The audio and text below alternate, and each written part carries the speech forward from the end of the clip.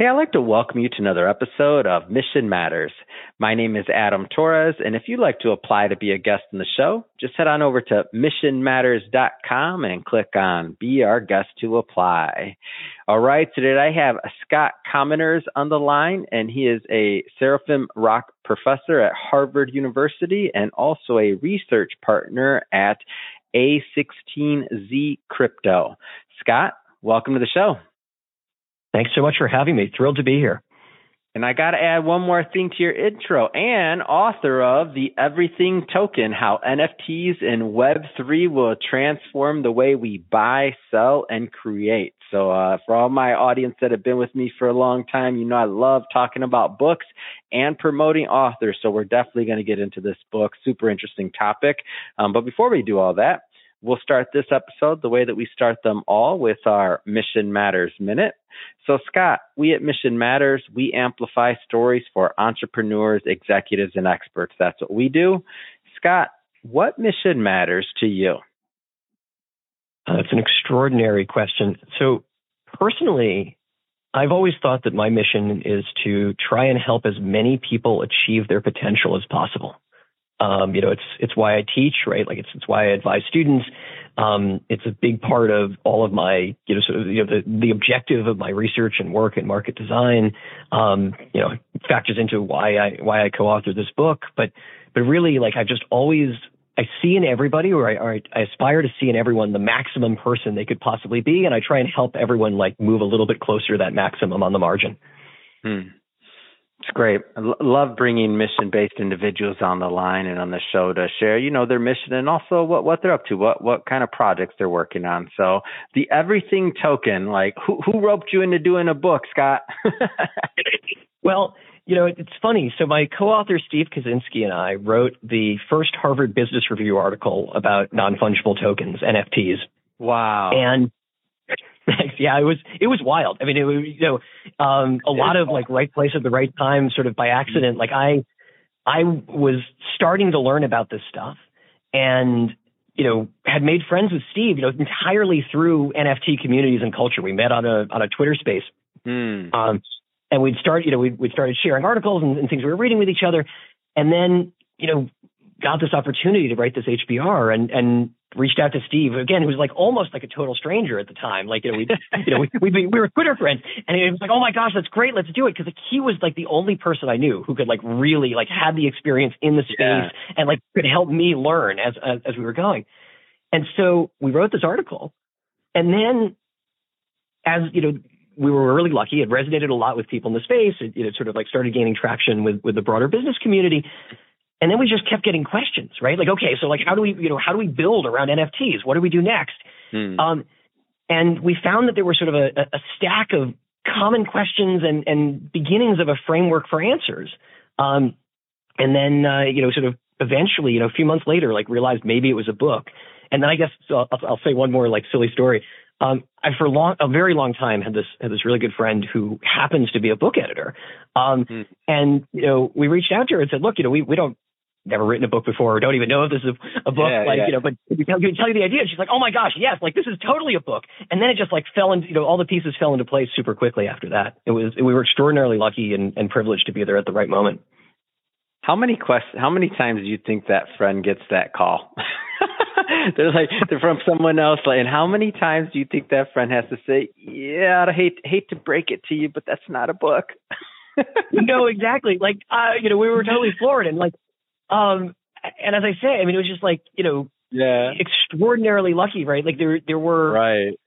We'd written the first article, the first HBR article, and there weren't sort of a lot of clean and organized business insights on NFTs at the time. And so it was very, idiosyncratic and specific. And I'm sure you're right? Like, but on the other hand, I'm sure he gets lots of calls that turn out to be really cool books, right? Oh, for sure. There's both sides of that. Where my head goes though is like that friend's like, you don't want to let your friends down. But the good thing is you had a great idea and you had a proof of concept of demand for that through HBR. So that's awesome. And so thinking as the book, take me further down this path of story. So you got this, you're at editor. Now the editor says, this is a book. You have an amount of you're a professor and a researcher, so I know that's definitely within your skill set. Where do you go? Where do you go now to get this thing complete? What happened next? Well, I mean, so it's, first of all, it's funny you say, like, it's within my skill set, right? Like, I had never written a book before. Steve had never written a book before. I meant the research part, right? Oh yeah, the research.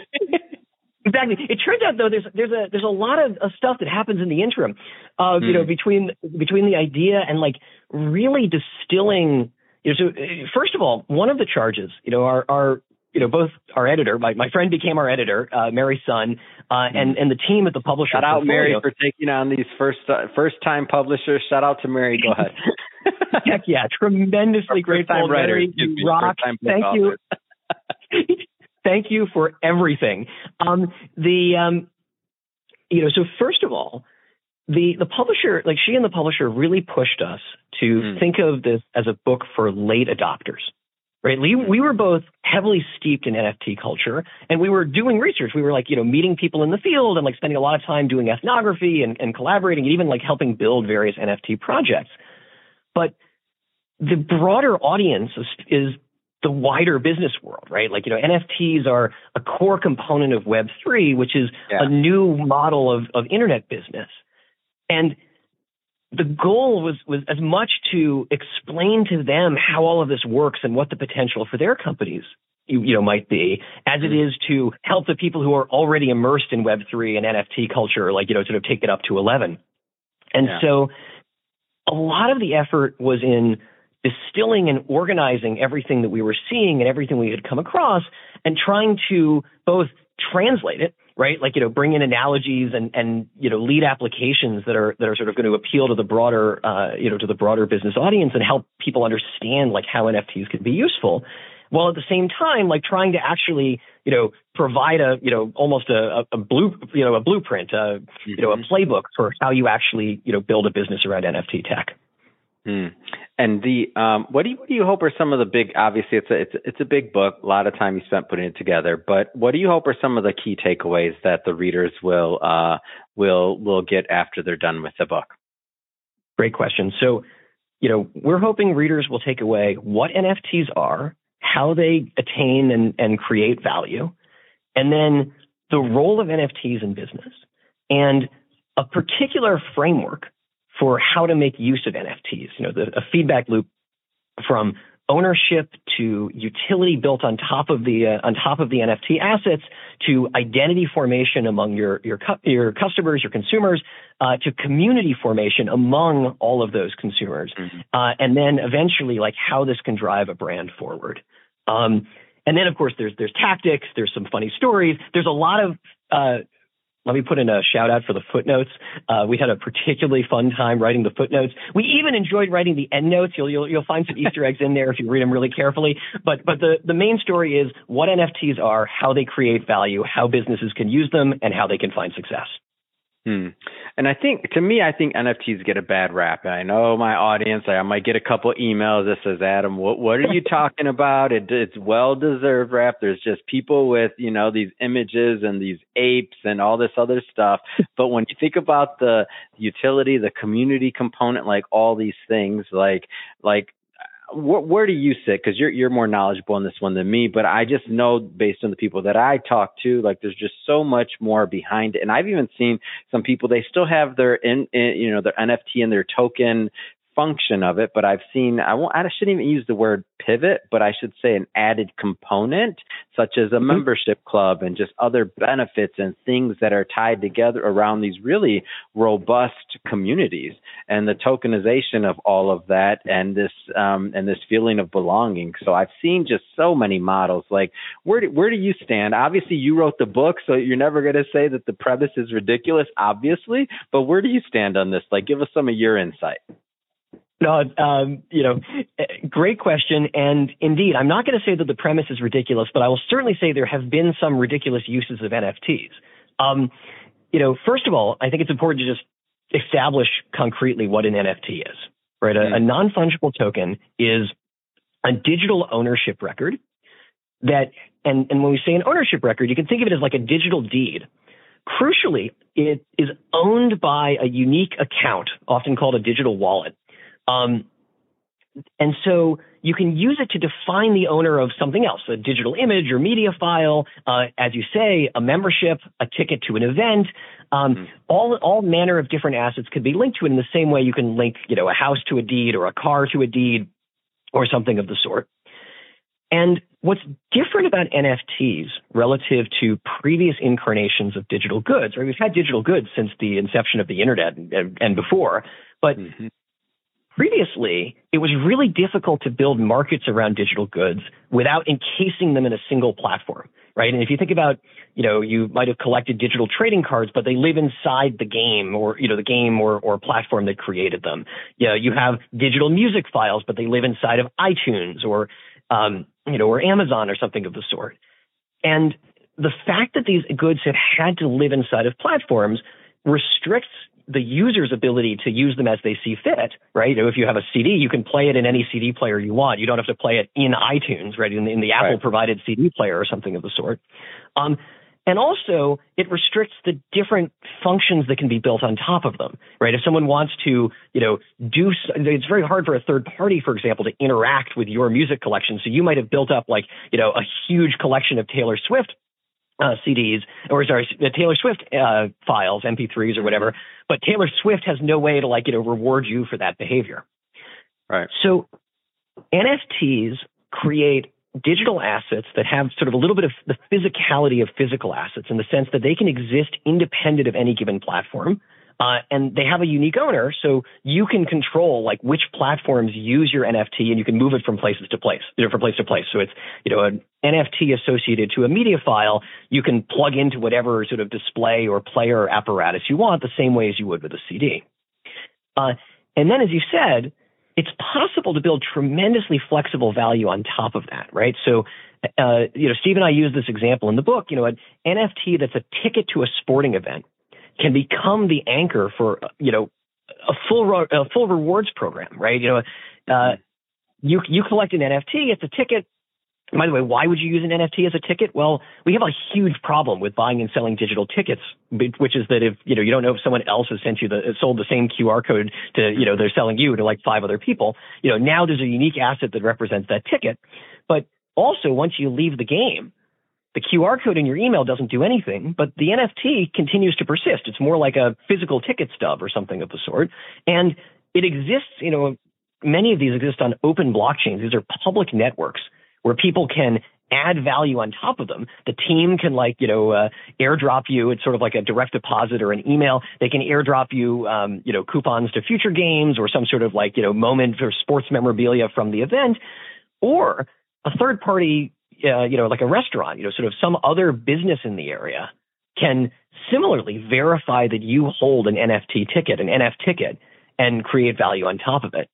And then, as you said, that can drive a form of community formation, right? So once you have a digital asset that can be sort of a component of your identity in digital space, people can add value on top of it.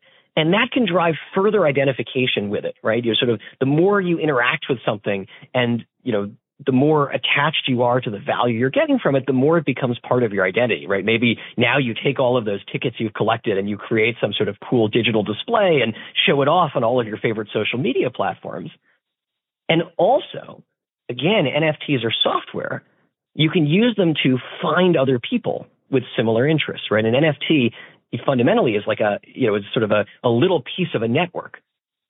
All the people who have tickets to the same game, in principle, they have shared interests, they have shared enthusiasm, but with a paper ticket, you have no way to find them and you have no way to coordinate.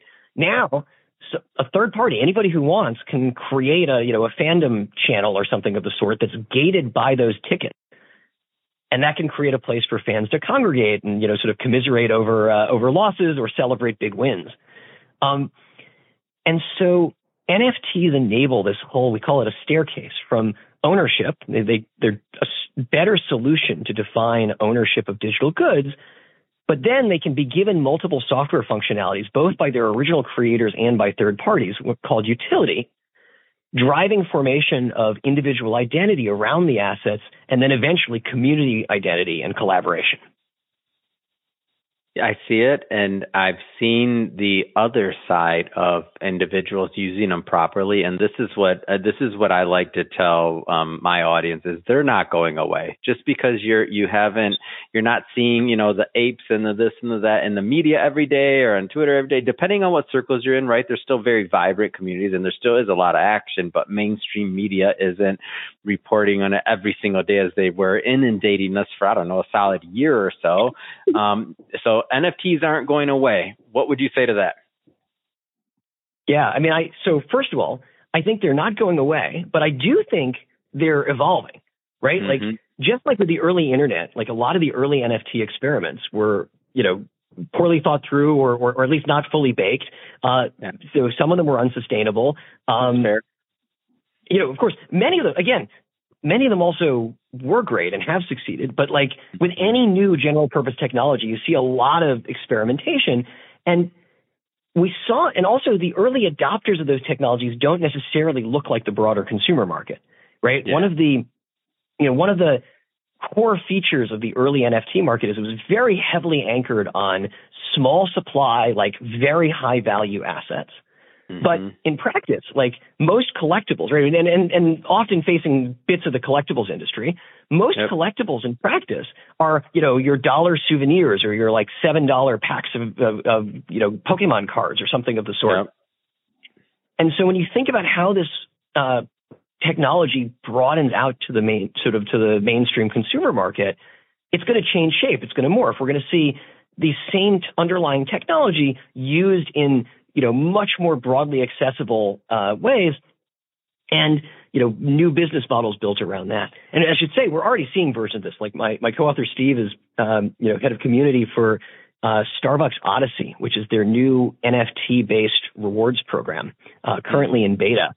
And there you have people collecting coffee rewards in the form of digital stamps, which then anchor sort of like other reward features. And this is, sort of a pilot of a mass market gamified reward program that has a very well-defined business purpose for Starbucks. Mm-hmm. Right? Like one of Starbucks' biggest challenges, ironically, they're such a well-branded coffee company that it's hard for them to actually sell more coffee. Yeah. Right? It's sort of everyone knows Starbucks, sells great coffee, or, everyone knows Starbucks sells coffee. They might have opinions about whether it's great or not, but like in particular, they've already formed their opinion. They're aware of it. What this loyalty program does within Starbucks Odyssey, it challenges people to explore, sort of aspects of the brand they might not have previously understood. They watch videos about, sort of how coffee is produced and like how Starbucks sources it. They participate in, fun games. I went through a pumpkin spice Halloween, augmented reality maze. And learned a bunch of facts about the history of the pumpkin spice latte along the way, right? This is like totally wild, but it changes your understanding of the brand. And again, at the same time, it like inculcates a deeper identity as a Starbucks customer.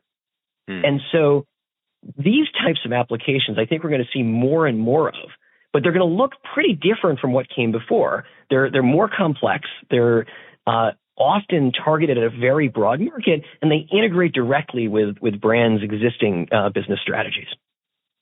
I think that's a great way to end it, Scott. First, thank you for coming on the show. Second, how can people pick up a copy of your book? Because I know we're barely getting started here, but that's a great way to end it. How do people get grab a copy of that book, Scott? Well, first of all, you can find it anywhere books are sold. Amazon, Bookshop, your local bookstore, all of the above.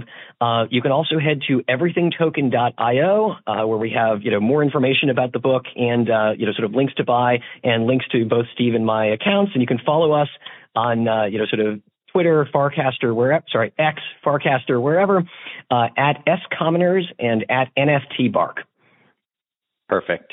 And so thank you again. And to the audience, as always, thank you for tuning in. Hey, if you haven't hit that subscribe button, I highly encourage you to do so. Don't be scared. It's just a subscribe button. Come on. Love to have you back to listen into some more episodes because we do have many more mission-based individuals coming up on the line, and we don't want you to miss any of that content. Thank you again for tuning in. And Scott, thanks again. Have a wonderful day. Thank you so much. You too.